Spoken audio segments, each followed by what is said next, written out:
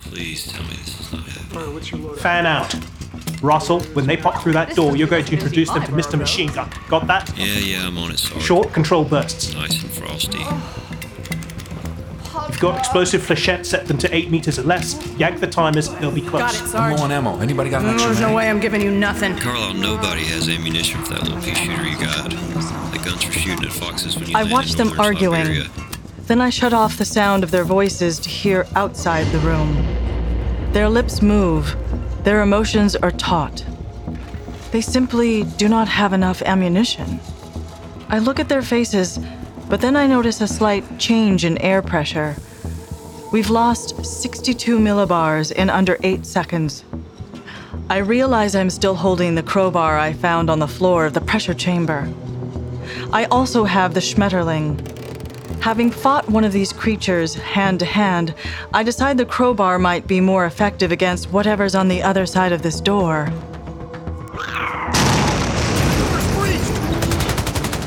The bulkhead opens violently. 9 recently turned humanoids penetrate the room. Their uniforms are torn and covered with blood and other organic matter. The first one is blown apart by Russell's machine gun, but he expends an entire magazine on it. Russell, no! The second and third creatures come in low. Highwell unloads a complete clip into them, but they swarm over her like mosquitoes and take her down, tearing her in half by digging through her waist with their claws and snapping her spinal cord with their teeth. The fourth one, which I think was once a woman, goes after Sergeant Mach. Tennyson stands between me and Mach, so I can't get to him. Nor can Corporal Reyes get her weapon onto 4. We're in close range hand to hand. So she smacks the creature who's attacking Mach with the butt of her rifle. I swing at it too, low and fast, cracking its right kneecap. Russell takes out the 5th creature by blowing off its head, but then runs out of ammo just as the 6th and 7th get to him. They tear through his body armor as though it were paper. The next 2 come after me. I dog kick one. I gut punch the next, an airborne shuttle pilot with a flechette from my Schmetterling. Reyes pounds on the former technical sergeant, trying to get the bite on Mach. It distracts the creature, but it doesn't get it off him.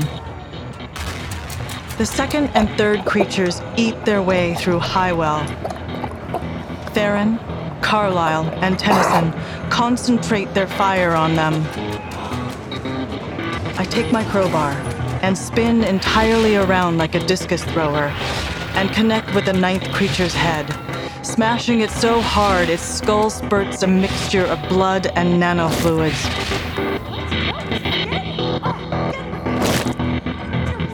Since this technique worked so well, I do it again, except I spin on my y-axis and use the crowbar to unseam the 8th creature from nave to chops. The second and third creature have been knocked back, but aren't dead. Theron, Carlisle, and Tennyson, who now has Russell's machine gun, blast apart the 6th and 7th of the creatures, which gives me enough time to grab numbers 2 and 3, who are still off balance, and toss them into the airlock. Carlisle runs to the airlock to punch close the door. At the same time, Reyes finally irritates the creature on Sergeant Mach that it throws her off of itself. Then it turns its attention back on the sergeant. I watch the creature change. It becomes more mechanical. Its hands devolve into claws. And it bears down on Mach with an almost smile on its necrotic lips. I noticed that during the change, a soft place emerged briefly between the armored plating around the creature's head. My crowbar now protrudes from the skull. Mach pushes the now dead creature off of himself. Carlisle checks the door. Nobody else is coming. Russell and Highwell are dead. All the creatures are too. But Sergeant Mach makes sure no new ones will be made. Mach puts 2 holes in Highwell's body. Reyes leans over Highwell to give her last rites. Vaya con Dios. Vaya con Dios. Sergeant, what the little duck did you do that for? If we don't, she'll come back as one of them. You know that. Yeah, well, I don't feel like accepting that right now. Theron interrupts the silence by a single shot she fires into Russell. Okay, that's great. Can we go home now? Can it, Carlisle? We still have a job to do. Job. Well, Princess, in case you ain't heard, we're on our way to the big gun. You've been listening to Earthkiller, Episode 5, The Princess and the Crowbar. Written by Andrew Bellware and Montserrat Mendez. Story by Montserrat Mendez. Produced by Laura Schlachtmeyer. Starring Robin Kurtz, with Alana Hammond as Theron, Emily Gilson as Highwell, Chance Shirley as Russell, B.J. Burbage as Carlisle, Tom Rowan as Tennyson, Zoe Anastasiou as Reyes, and Monica Steady as Mach. Earthkiller is a Pandora Machine podcast composed and directed by Andrew Bellware.